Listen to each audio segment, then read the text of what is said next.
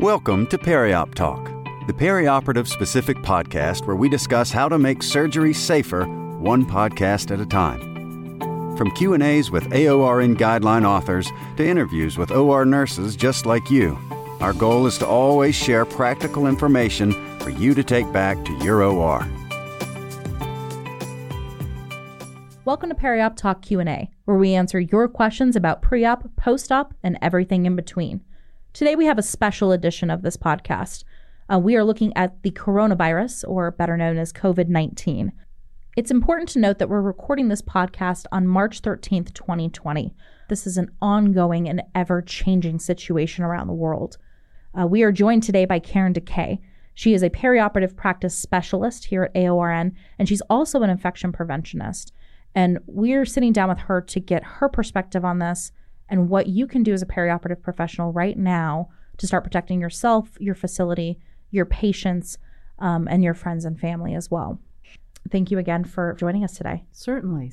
What's your background in infection prevention? So actually, I've been a nurse for over 30 years, and the majority of my career has been spent in the operating room and education. But the 5 years prior to coming to AORN, I was an infection preventionist at a large healthcare facility.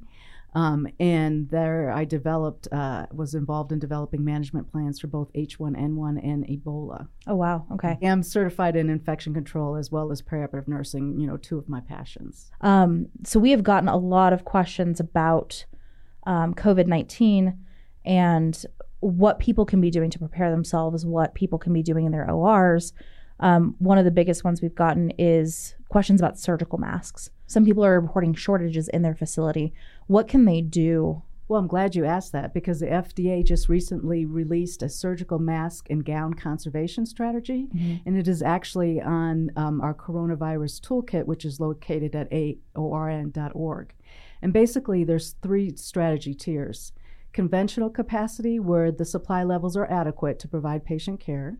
Contingency capacity, where there's limited supplies that you may have to change some of your patient care, but it doesn't necessarily significantly impact the patient care or the healthcare provider safety. Okay. And then the third level, which is crisis or alternate, and this is when the surgical mask or gown demand exceeds the supplies.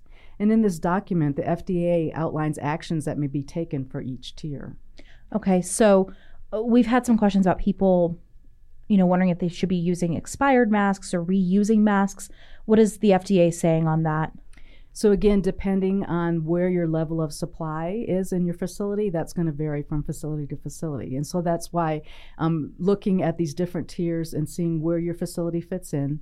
So in addition, perioperative personnel need to be part of a crisis management or emerging pathogen team and be at that table to express their needs and concerns. Okay. How do you recommend, if somebody's not at the table already, how do you recommend them getting to the table? Speaking with their OR manager or director and expressing their concerns, maybe even volunteering to be part of that team. Okay. I know you guys have gotten some calls on the nurse consult line about people asking, do I have to wear a mask? And I know you guys have some the guidelines have some pretty strong opinions around that. Right. So again, our sterile technique guideline does say that a mask should be worn for a sterile procedure. And again, that's to protect the healthcare worker as well as the patient so that we're not expelling from our nares in our oropharyngeal area.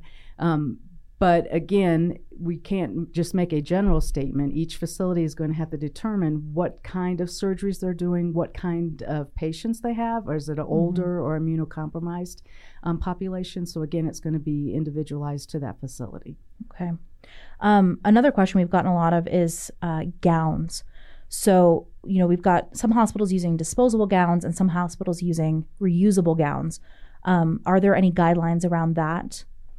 So yes, reusable gowns is definitely an option. And in our toolkit, we have some guidance on protective apparel selection and processing. Additionally, the March AORN Journal has an article in regards to reusable and disposable surgical gown systems.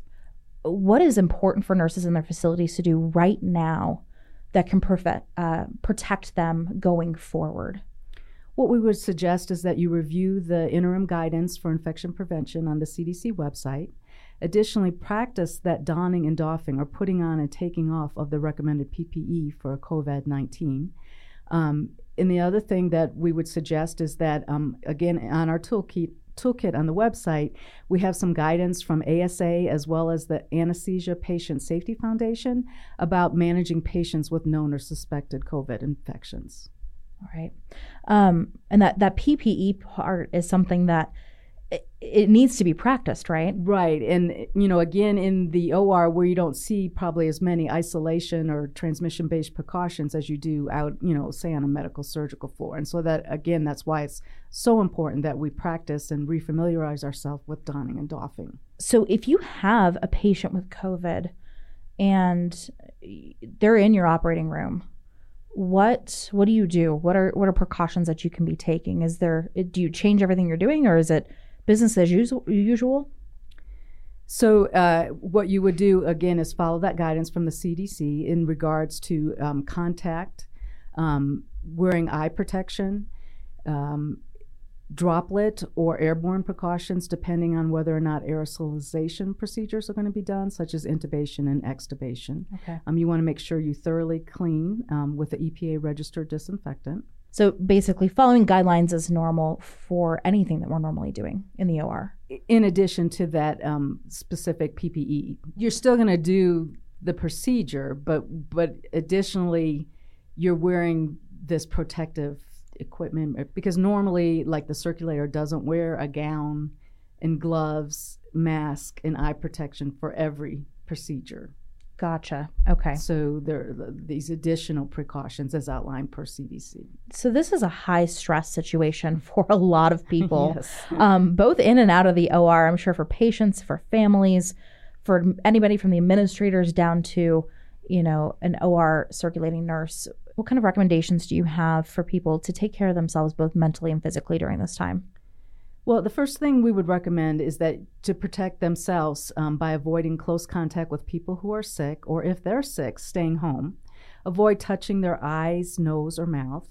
Washing their hands with soap and water for at least 20 seconds, especially after they've gone to the bathroom, before eating, or after blowing their nose, coughing, or sneezing. They want to cover their cough or sneeze with a tissue. And then they need to clean and disinfect frequently touch objects and surface, and especially like in the OR lounge or the OR front desk. This would be important.